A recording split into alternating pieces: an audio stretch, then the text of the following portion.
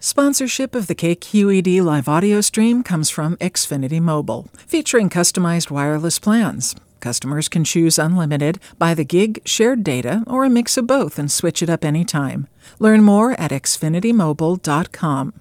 Welcome to the Nest of Vipers podcast, cultural chit-chat by and for know-it-alls, ne'er-do-wells, and nattering nabobs everywhere. I'm your host, Danny Plotnick. And each week on the show, we have an esteemed panel of blabbermouths telling stories and riffing on some scintillating topics. And today we're going to talk about our most humiliating moments as artists. And let me get right to it, introducing the panelists right here to my left. Not that that means anything to you listening to a podcast, is writer, poet, comedian, gadfly, Bucky Sinister, author of the minor hit book, Whiskey and Robots. And over here we have musician, filmmaker, bon vivant, Kurt Kepler, currently in the band Fierce Antler. Kurt, say hello. Hello, everybody, and I'm pleased to be here. All right. And rounding out our merry band of fundits, as we've come to call them, is musician and Nest of Vipers house engineer Chris Zifos, moving from the back line to the front line today. And Chris has been in the Moth Wranglers, King Missile, Drop Quarters, and has produced many fine records. And let's not forget When People Were Shorter and Lived Near the Water. Oh, we can't forget that. All right, and just to sort of set the stage for the conversation today is, I think one thing that holds true for all artists, no matter how successful, is that at some point you just experience a horrifically embarrassing moment in public, be it some show or appearance that goes horribly wrong.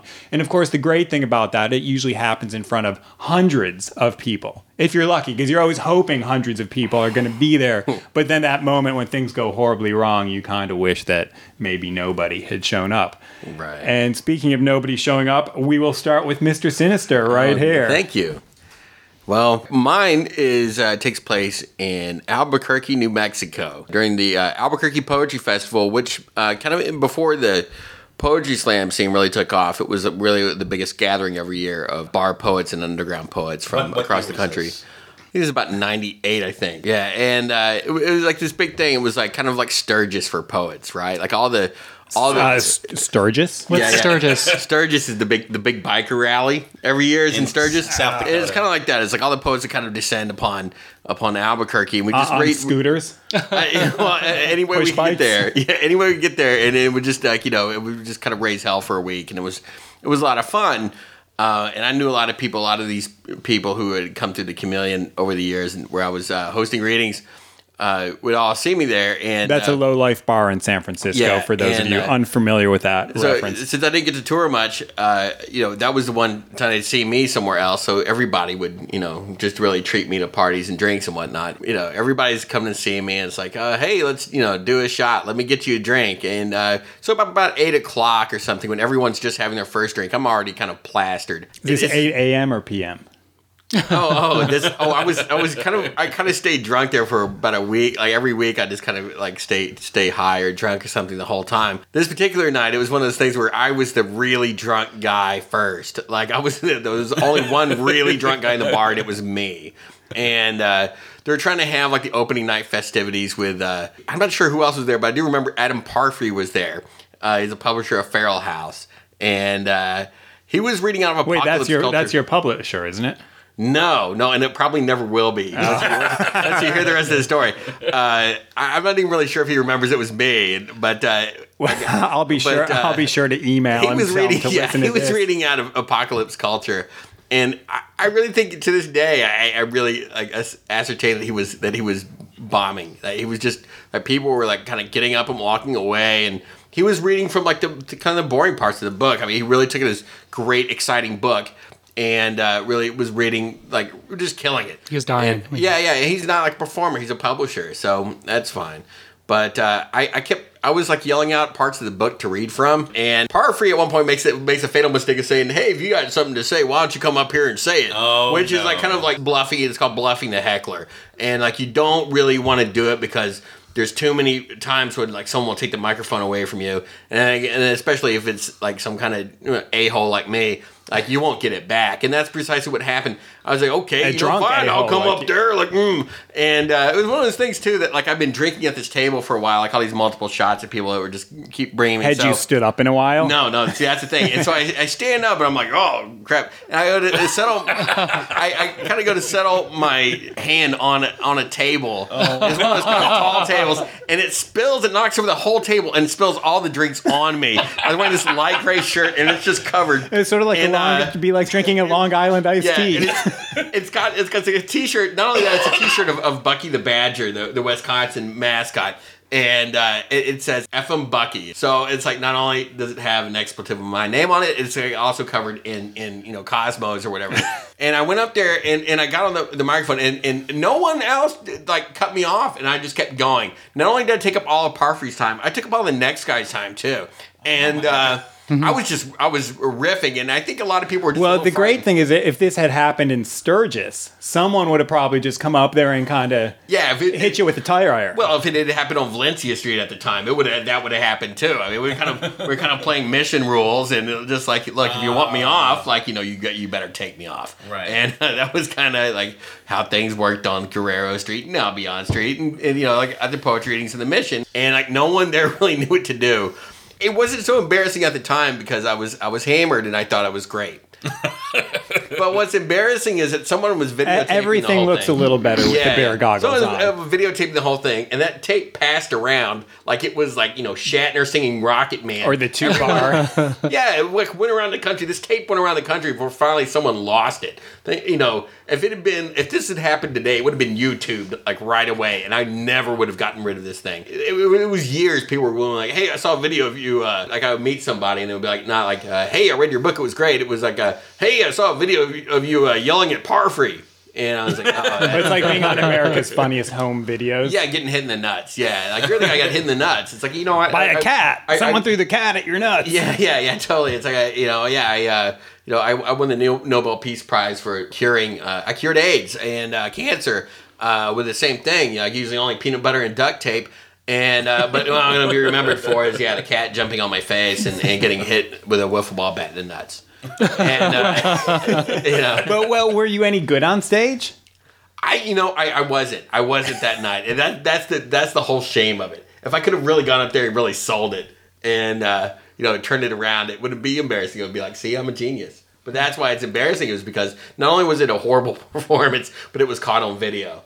And there are many more horrible performances. Sure, I just don't have to cop to them really because there's no proof. That's definitely it. There are many small ones. There are many small ones like somebody had my book one time and said, brought it to a reading and said, I really like your book. I said, do you want me to sign it for you? He's like, no, you already signed it for my sister, and you also put your phone number in there. You were trying to pick her up in the Uptown, like by giving her a book. I was like, yeah, I might have done that. Yeah, it's just the embarrassment shared by me and like one or two other people. But that one's like the Albuquerque night was shared by hundreds, if not thousands, through the magic of home video. But there was only one tape. As far as I know, and it's gone. I mean, people weren't that stupid in 1998. You wouldn't just send the tape. You'd make a dub. There are more out there, is what I'm saying. I think this is going to resurface. It could very well resurface. I mean, I always think about it. I mean, it's one of those things. Like, it's maybe one of the listeners to this podcast may have it. Totally. I'll forget about it. In 20 years from now, I'll show up on YouTube. It will. Like, it'll, show up in, the YouTube maybe more like version. 20 minutes from now. Yeah, totally. It's already been taken down. It's just, I don't really think that, like, people did copy it, really, like, because it was the poets, they could barely, like, photocopy a chapbook back then. So it's just like, if they put staples on only one side of the book, they were doing well. Right. So they would staple every side of the book shut. And that's kind of more who we were dealing with. The guy who used to shoot in the Chameleon all the time, who brought his video camera for many, many weeks, shot all the footage in there. He disappeared one day, and we found me and Tommy Stolmar were in the Uptown one night, and we're yapping away, and this guy says, "Oh, you guys are poets," and we're like, "Oh, yeah," we're like ready to fight or whatever. And I go, what is it? Where is it? We didn't know where it's going. Like, people say that, like, you still don't know really how to take it. And he goes, oh, maybe you knew my dad. And we're like, who's your dad? And he's like, oh, my dad's this guy. And we're like, oh, man, do you know how to get in touch with him? And he's like, well, you know what? He shot himself on Christmas a couple of years ago. And we're like, oh, that's why we hadn't seen him, After we talked to him for a while, I said, maybe it doesn't look like anything to you, but it would mean a lot to me. He has all these videotapes, and it just looks like a bunch of idiots rambling on, but it would really be great if I could get those, and I'll copy them and get them back to you or whatever, or I'll pay like a service to have them all compiled into one thing. And he just got this weird look on his face, and I kept trying to sell it like maybe he doesn't want to give them to me or whatever. He was holding out for some money. Yeah, I didn't know what he was thinking. And then he says, my dad never had tape in his camera. And I was like, what? And he's like, oh, that was just his way of fitting into the world. Like, he felt really uncomfortable, like, out in public. So if he had a camera that had a little red light on, no one would talk to him. That's how he viewed the whole world through that camera, but he never recorded anything. You needed him in Albuquerque. Wow. Yeah, videotaping. Totally. That's the kind of people we were dealing with. So the whole idea that they even taped it, that they were able to make the tape happen, is enough on its own. All right, Chris Zefos, can you top that? Well, actually, there are two different stories that I was thinking of. There's one story that was somewhat humiliating to me, but then there's another story that was more humiliating to my bandmate at the time. So I don't know, which story do you think I should go with? Well, which bandmate? Well, it's... as tempted as I am, I'm going to go with Let's Embarrass You. Oh, okay. It is about you. And if he dies, then he dies on that one. He can switch to the other story. You're right. If it's bombing. Right, if it's bombing. If Bucky runs over there, punches you out, and grabs the microphone, we'll go to the other one. Okay, that's fine. So, King Missile, the band I was playing in at the time, this was 1993, was playing a gig in Seattle. And just to kind of run up to the gig in Seattle, a few days before, we played in Bozeman, Montana. And then from Bozeman, we drove directly to Seattle. And I drove. How far of a drive is that? It's like 10 hours. Yeah, it's 10 hours. Exactly. Yeah. So I drove that whole thing, and then I went out that night. I was like, I'm in Seattle. I've got to go out. So I was like up late. And then the next day, we played in Vancouver. So we had to get up early to do a border crossing, that whole thing. And then from Vancouver, we drove back to Seattle after the gig because we had a hotel room in Seattle.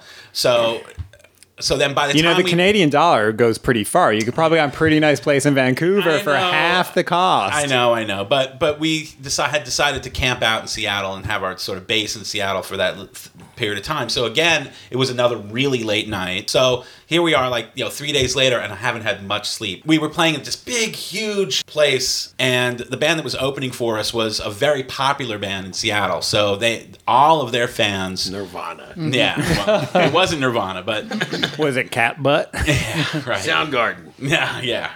Well, they were really popular in Seattle. Tad. Yeah. Yeah? No, it wasn't Tad. It wasn't Tad. Screaming Trees. No.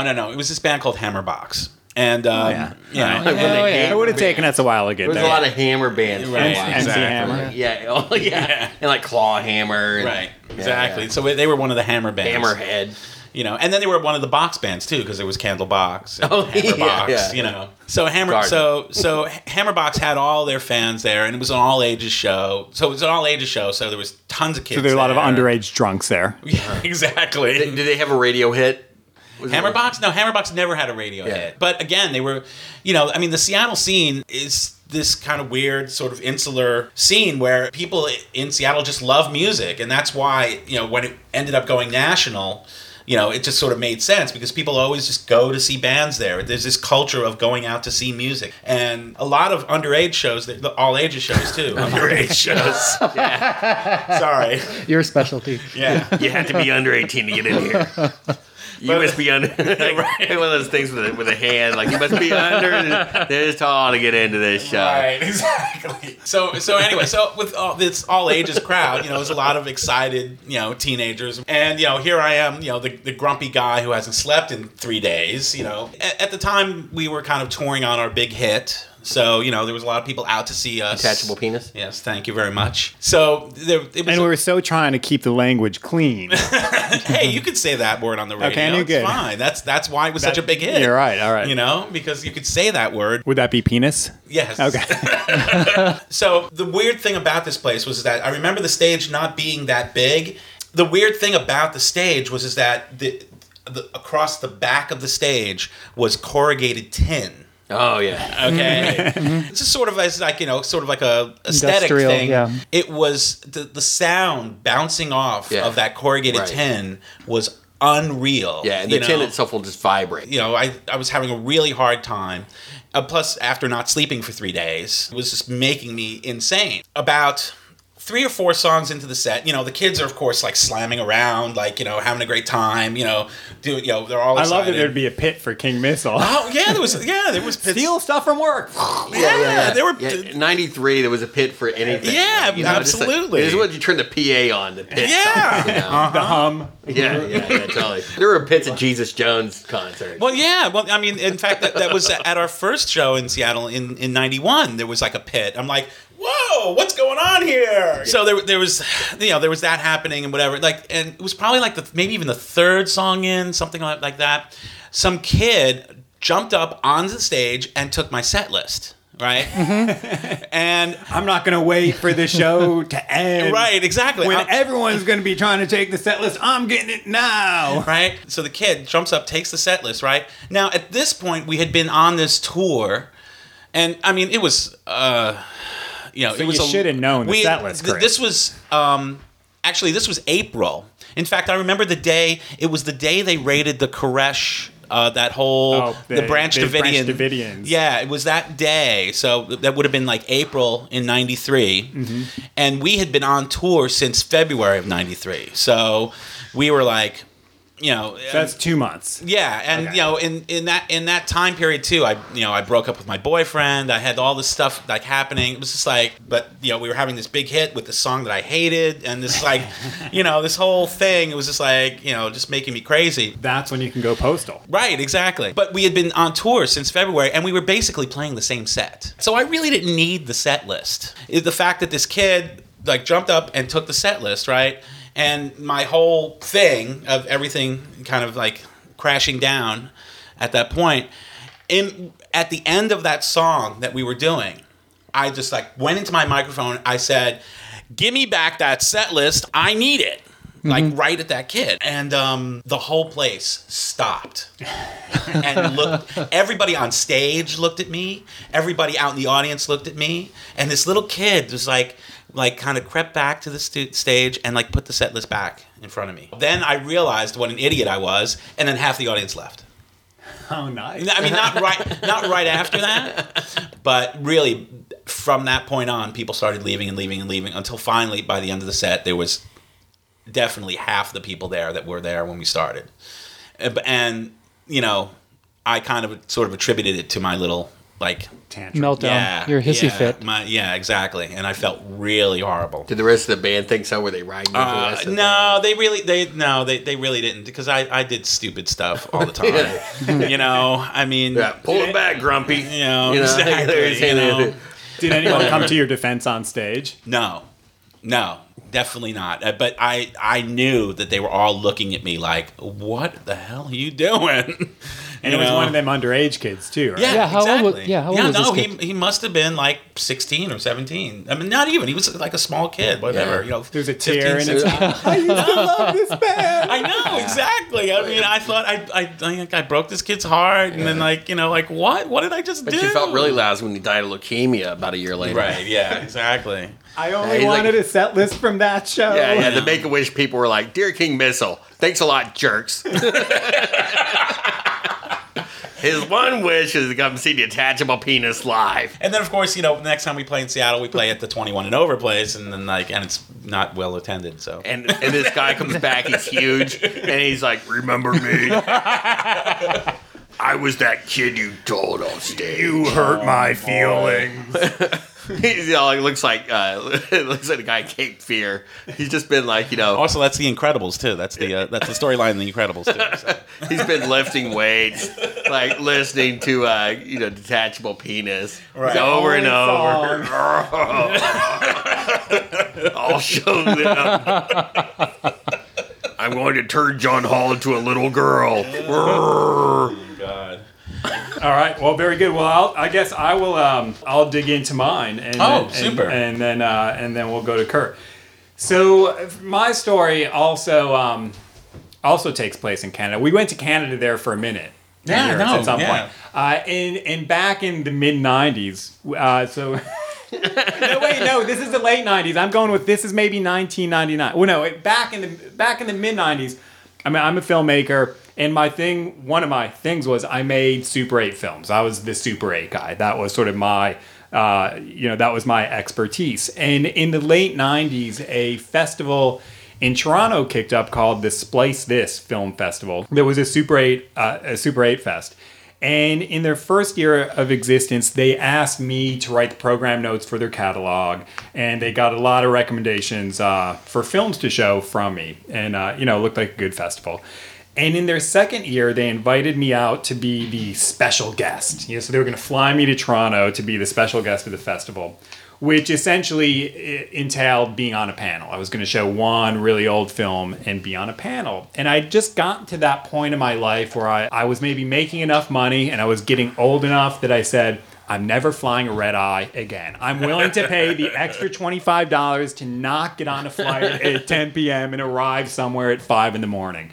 And so when they booked my ticket, they booked me on the red eye. And I'm like, I hate to be a prima donna, but can I not go on the red eye? And they were like, well, we just don't have a lot of money, and we're like spending a third of our budget on flying you out from San Francisco.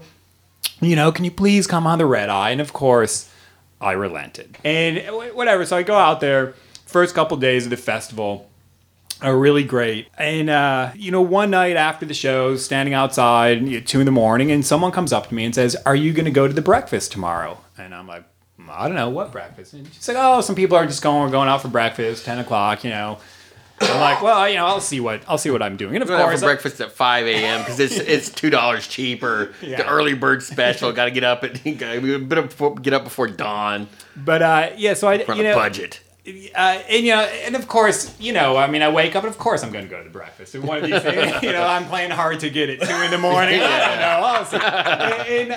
And, so I go to the breakfast and I get there and it's the morning of the panel. And what immediately strikes me as weird is everyone involved in the panel is there. It seems like it's this very formal breakfast for people on the panel, yet no one really invited me. I mean, the person who said, are you going, was only tangentially related. I'm like, well, that's kind of weird. Everyone else is here. The panelists, the moderator, the festival directors. I'm like, all right, I can get over that. I can eat my pancakes and not really worry about it too much. And then the moderator of the panel comes up to me and she's like, I really hate to say this, but I'm not really familiar with your work at all. Would it be okay if we sat together during breakfast so I can talk to you? And then right there, I'm like, well, wait a second. These people spent a third of their budget, made me take the red eye to ostensibly be on this panel. And the moderator doesn't know my work. And I'm like, that's kind of lame. And I'm like, well, at least she had the guts to come up to me beforehand and admit it. Right. Instead of in the middle of the panel. Yeah. And so that's cool. We had a great talk at breakfast. And so that's cool. So we go over to the panel. Should have given her like a bunch of Richard Kern films and say, go watch these. These are mine. Well, so we go to the panel. And the panel, it was 4 filmmakers and a journalist. And journalist. Me and the journalist are going to have problems at some point. Scourge of every filmmaker's soul. And the panel was at noon, and it was in a bar, but the bar was closed. I mean, it was just being housed in a bar, and eventually the bar being closed is going to become a problem for me as well. And the panel was like a 90-minute panel, which is actually for 5 people on a panel. It's fairly short. Anyway, the panel starts. The moderator starts by introducing the one filmmaker on the panel who is a honest to goodness art star. And the moderator goes on, I mean, a 5-6 minute glowing introduction. I mean, just the most kiss-ass, glowing, flowering introduction. The kind of introduction you always hope you're going to get, when you're on one of these things, but you never do. Yeah. And it was kind of making me sick at some point. It's like, just get on with it. It's obviously you want to sleep with this person, let's just move on, whatever it is. And then she has that filmmaker talk for 5 or 6 minutes or more. And then she's like, all right, well, let's take a look at one of your films. And she shows a movie for 5 or 6 minutes. And then they come back and talk about the movie for another 2 or 3 minutes. And if you've ever been on one of these panels, it's hard to sit there for like 20 or 25 minutes with your thumbs up your butt, not saying anything. And I'm kind of looking at my watch going, okay, there's 5 of us. And we're like into, minute 20 and no one else has spoken at all. And then she introduces the journalist. And she talks about the journalist for 5 minutes. And then the journalist starts speaking. And at that point, I'm like, oh, this is just getting ridiculous. And then the journalist says something that I absolutely disagree with beyond belief. And I mean, not to get into the Super 8 thing too much, but it was something along the lines of, because Super 8 was a home movie medium, all films made in Super 8 have to be viewed in the context of being home movies, which is just something that I thought was a ridiculous thing to say. And at that point, I just had enough. And I'm like, I hate to butt in here, but that's the stupidest thing I've ever heard. I think I said that. I think I said, like, I couldn't disagree with you more. And I think that's just the kind of thinking that's killed Super 8. And just, I figured, let's just get controversial at this point. Because, the moderator isn't moderating a panel. It does make for a good panel. And I'm like, and at that point, I mean, similar to Chris's story, there was, like, this silence, you can just hear the gas in the audience, and the moderators, what do you mean? And then the thing that was crazy was everyone in the audience jumped to the journalist's defense. And they were like, he's right. and I'm sitting there going, there's one thing I know in this world. It's Super 8 films. And I kind of wanted to do that. All right, how many of you have made 15 Super 8 films in the last 10 years? Raise your hand. But it was this weird thing where everyone kind of started attacking me and defending the journalist. I mean, and that was all right. And there was some good discussion kind of going on. But the moderator just kind of stopped. And she's like, well, let's go back to the journalist. Let's watch the movie he selected. And, so did that. And then we do that, and she kind of comes back to me at that point, and then I realized she was kind of going alphabetically. And one of the things at breakfast, I asked her, like, am I gonna have to prepare something to say, or are you just gonna ask questions? She's like, oh, you don't have to prepare anything. So she starts introducing me, and she says something in the introduction that was completely wrong. She said that I had gotten a master's in Super 8 film production at college. and it's the kind of thing that I could let go if I was on someone's podcast and someone said that. I could let it go, but it's like, all right, it's a Super 8 fest. You can't insinuate that you can actually get a master's in making Super 8. And I'm like, well, I don't mean to correct you, but that's wrong, And then she's like, all right. And then her sort of question to me was like, so what's your deal? I mean, it was the most, and I'm like, oh, okay. So I guess I needed to think of something to say. And then, of course, I kind of stumbled through some intro, and then I show my film. And again, I've made a lot of films that are kind of these bigger, more real productions. And I've made a lot of films that are these really small, off-the-cuff things. And the film that I was showing was this film called Aisaki about a sock monkey in mine. And it was just what I had chosen. Yes. And of course, like right after the film, some dude in the audience raises his hand. He's like, well, I know you seem to have a problem with viewing Super 8 in the context of home movies, but your film was shot in your house, starred your wife, and starred your pet stuffed animal. I mean, it seems like a home movie, doesn't it? And there was really nothing I could say at that point. I'm like, well, you are, you are right. And so it was, it was just this horrible moment. And about that time, I started demanding drinks. I'm like, could someone get me a vodka tonic? And everybody tittered. Like, oh, that's so funny. I'm like, no, really, could you get me a drink? And then they kind of had to go break into the bar and start getting drinks. But it was just this moment where you think it's going to be great. These people fly out, it's going to be this good time. You're doing something, and then somehow it all goes horribly wrong. And then And then the great thing is there's this other guy on the panel, this guy by the name of John Porter, who's made like 200 films. And he was really ornery, which I was really grateful for because at some point it deflected all the anger away from me. And when you submit to festivals, back then you submitted on VHS, and if your film got in, you would send it print. And he started giving the festival a hard time about, I don't understand, you previewed all this stuff on VHS. This is a Super 8 festival. You should be looking at the original prints. And the people in the festival were like, that's just not how it's done. And then there's this other guy on the panel, Ken Paul Rosenthal, who had this 7 Super 8 projector piece that he then got printed to 16, all 7 screens on the 16, which he showed at the festival. And then this John Porter guy starts giving Ken a hard time, like, I don't understand, you're showing 16 millimeter film. And Ken's like, well, when I do it at home, I have 7 Super 8 projectors. Well, you should have done that here. And Ken's like, well, I couldn't bring 7 projectors on the plane. Well, you should have asked me. And Ken's like, I just met you an hour ago.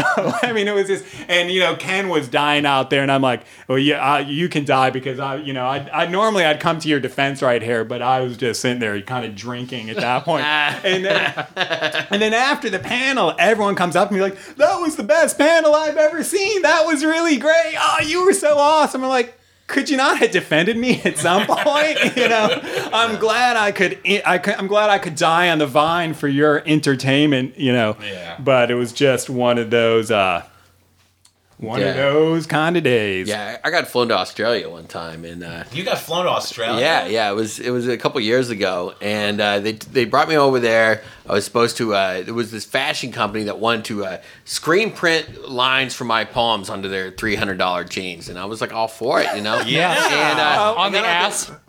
Just like usually down the legs, all over, and they had a whole line that were like shirts and everything. It was like it's really wild stuff. Yeah, and I really liked the samples they sent me, and I still have 3 pairs of their pants, and like 2 pairs of them are the best fitting jeans I've ever worn. What does it say on the ass of those jeans? It wouldn't like it didn't actually have anything on the butt. It was more like right down the legs and everything. But I get there in about an hour to get there. I had about 2 years sober or something, and it was they actually had gotten King of the Roadkills. It was right before this. Down the leg, it said, "Blanket of Lies." No. No,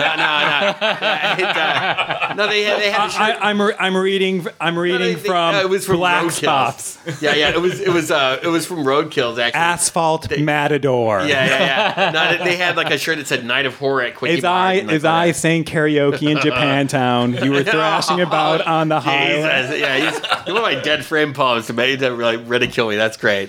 Right now, I'm covering a Bucky Sinister poem. Yeah, it was one of those things where like they read Roadkills like this is the Whiskey Robots is written it was put together after I got sober. So I land there and about 10 o'clock they're like hey let's go get some drinks, and I'm like I don't drink anymore, and they're like do you drink beer or wine? I'm like no, and it was like explaining to like these Aussies that I was like like sober. It was like explaining to like what a vegan is to someone in the Midwest, right? And like it just wasn't gonna. They just weren't gonna get it. I was like, no. And they're like, well, like do you smoke pot? And they're like, no. And then like do you do coke? And I was like, no, I don't get high at all. And it was one of my favorite moments of hanging out with a vegetarian with a friend of a vegetarian and a friend who was like trying to understand that. She's like, so do you eat meat? No. Do you eat fish? No. Do you eat hot dogs? No. Like when she ran out of things, like, do you eat hot dogs? Yeah. But it was really bad. I mean, it was that moment I knew that like this whole week was going to go really wrong, and they were putting me up in the W Hotel. Like they had like really like they were treating me really nice. That's so wrong. Yeah. And then like they were like, oh my god, just give me a sleeping bag and point me to an overpass. Yeah. And then they were like, and everything was kind of going okay until like the fashion magazine editor like who was staying in the hotel. So wait, like those sweatsuits that say like pink on the butt and juicy. That's you. You came up with that. No. These are like jeans that like cost like $300 and they're made to look really old. I think those sweatsuits cost $300. Oh yeah, okay. Well, they didn't make sweatsuits, but $70 shirts, $300 jeans. So what does it have to do with anything? Well, it was just that it was like really kind of embarrassing. Like they were just like thought I was going to come out there and party with them for a week, and I wasn't going to do anything. And they kind of like like there was a fashion editor from from L.A. down there who was just, doing blow. And it was like pretty much a bunch of rich kids who had like started a fashion company so they could meet models and do blow with them. That was like the whole point of the company. And why not? And like I was still, but they still like decided to like, I was supposed to like, they were going to, the whole like theme of the fashion show for Fashion Week was King of the Roadkills. That was their theme. It was named after my book. And it was done. It was a whole thing. And I had like lost so much favor with them, and they still put me up to read at the show at the end of the week.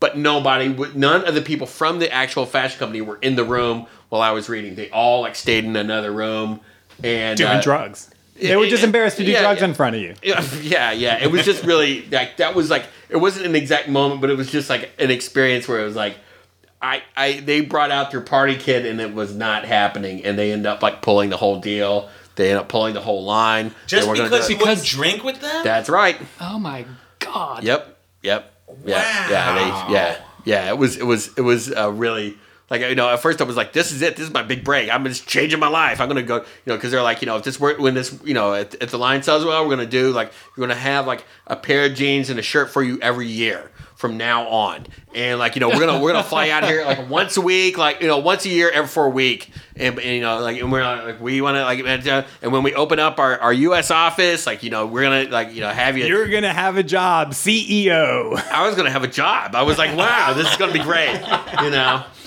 fired from a job once for not doing coke.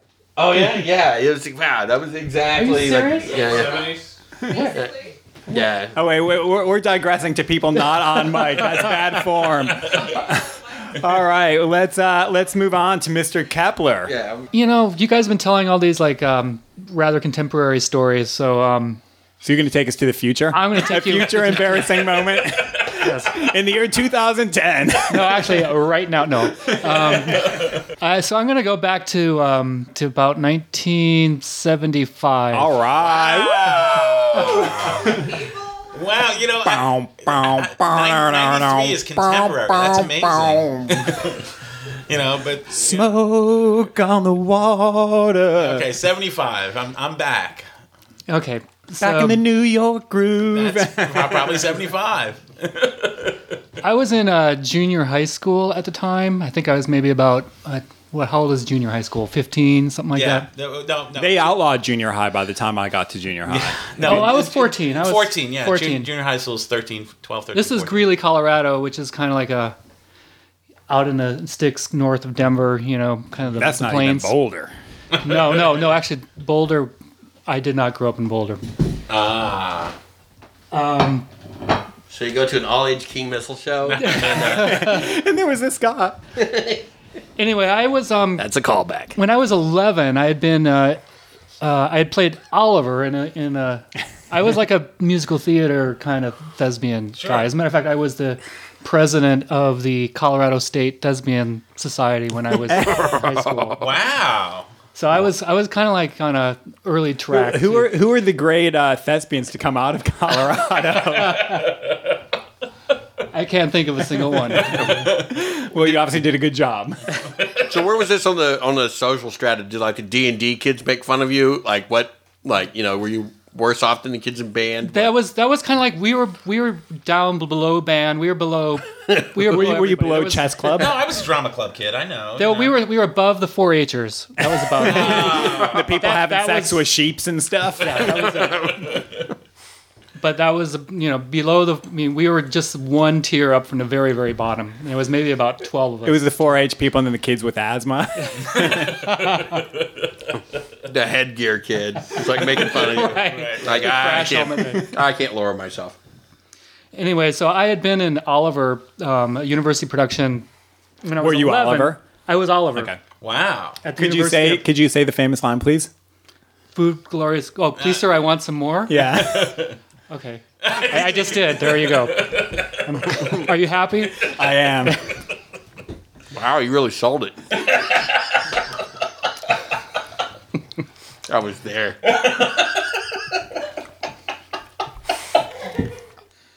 Okay, so anyway, Good. Come on. Yeah, Please.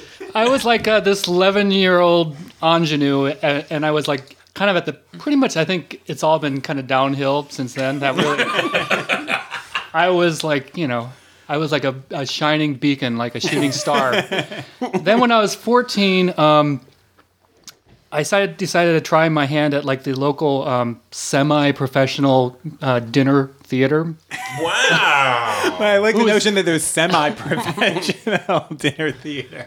I did it. They decided to put on Oliver, and I thought, well, hey, there I am, But this time I was a little too old to actually be. It's kind of weird doing Oliver at dinner theater. Right, exactly. Why? It's perfect. Well, the whole food thing. Because everyone's and, eating. Oh, having a food, good glorious time. food. Yeah.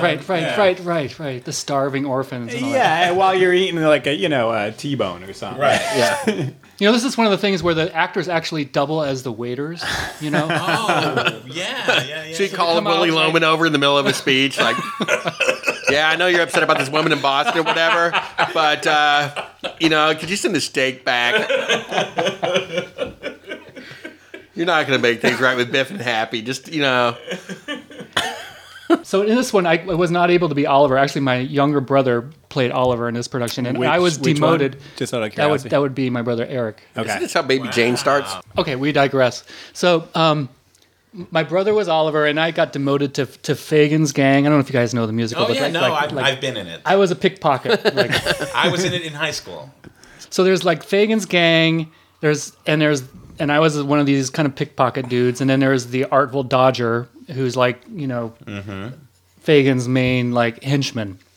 Anyway, there was one performance in particular where I started noticing that the Artful Dodger the guy who was playing the Artful Dodger. I forget his name, but he was starting to turn noticeably green about like halfway through, like maybe the brisket or something. I don't know, but we're backstage in the intermission, and there was a sudden flurry of panic because the Artful Dodger was passed out immediately. He's gone to slaw. He passed out in his gruel, and he was on the sofa, and he was done basically. And there was this big panic, and they had to find somebody. What was wrong with him? He had food poisoning. Oh, great.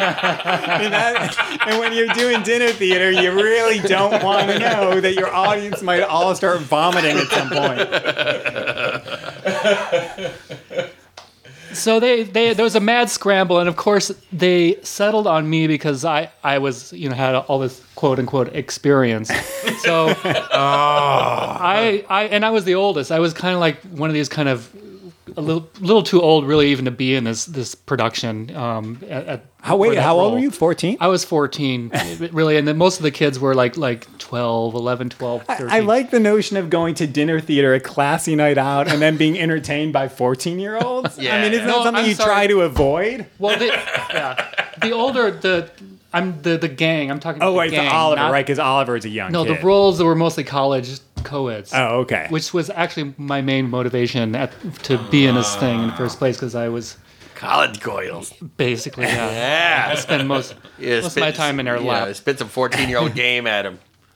I've got Atari and television at home.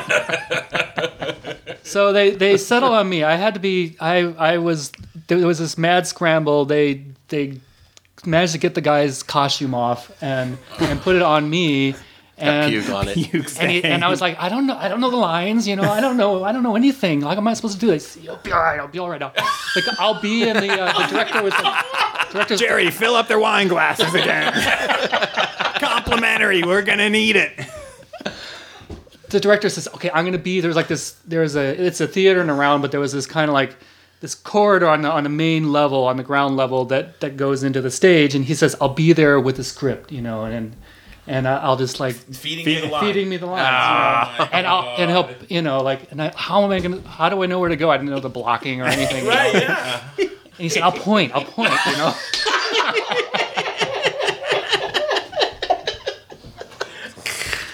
This isn't going to end good.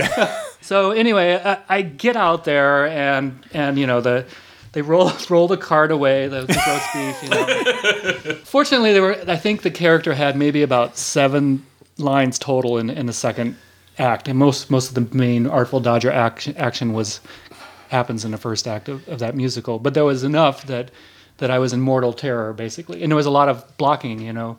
So basically, There's a lot of artful dodging there was yeah. to be done. And it's been so long, I don't remember the details of like what exactly happened. All I remember is being in a blind terror and kind of like trotting out, you know, onto the set. And the guy was back there, and he goes, go like.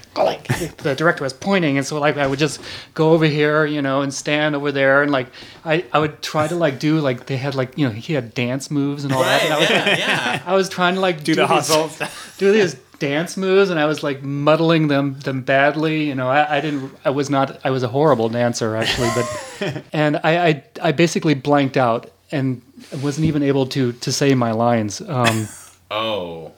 And like, you know, it was one of those things where the person next to me was going, elbowing me in the side, you know, like, come on, it's your line. Like I just froze. I lost my ability to say anything, and so basically the entire second half of the show was kind of a muff as a result of that whole fiasco. And I guess you weren't hired back. I was no. Okay. Did any of the co-eds take you into their arms that night as a result of your? No. I didn't get any fringe like that. Yeah, I mean, it would have been kind of impossible to have as much gauze as a 14-year-old to pull this off, but it would have been great if you could have like improv your own show. It's like, well, like you said, they don't know the lines anyway. I'm going to make them all about me and just start talking all the time and just interrupting everyone. Well, that's like, your style. Yeah. Start kissing the co-eds, you know, like you know, just right in the middle of play, like just turn around to the girl you like Grease? the most, and you go, Dickens. I've always loved you. I've always loved you. Come here, baby. Well, Bucky, I wish I'd had. Looking back, that's really what I should have done. I should The wherewithal. Well, fantastic. 5 fantabulous stories. Of shame, humiliation, doubled up there a little embarrassment. bit. Yeah. Hey, you know, he got an extra one too. You saw a couple minor ones in there too, right? I know the Australian one. Australian story. Yeah, Australian stories. There's so many. Right? You know, like drunk and sober. It's just like one of those things that like, there's a lot. I'm like, oh, I was really drunk and I did this, and then there's just a lot. I'm like, nah, I'm just kind of dumb sometimes and take chances I shouldn't, and there it goes, comes back and bites me in the ass. Well, yeah, but that's either you're too drunk or you're too sober. Yeah. There's no happy ground. Nah, there's not. And on that fine note, we will call it a day. All right, this is Danny Plotnick, and you've been listening to the Nest of Vipers podcast. If you enjoy the show and want to dig deeper, check out our YouTube page at youtube.com/Nest of Vipers podcast, where you can see clips that relate to the cultural references mentioned in the show. Also, if you'd like to leave us a comment, please visit our MySpace page at myspace.com/Nest of Vipers podcast. And as always, Nest of Vipers is distributed by KQED Interactive.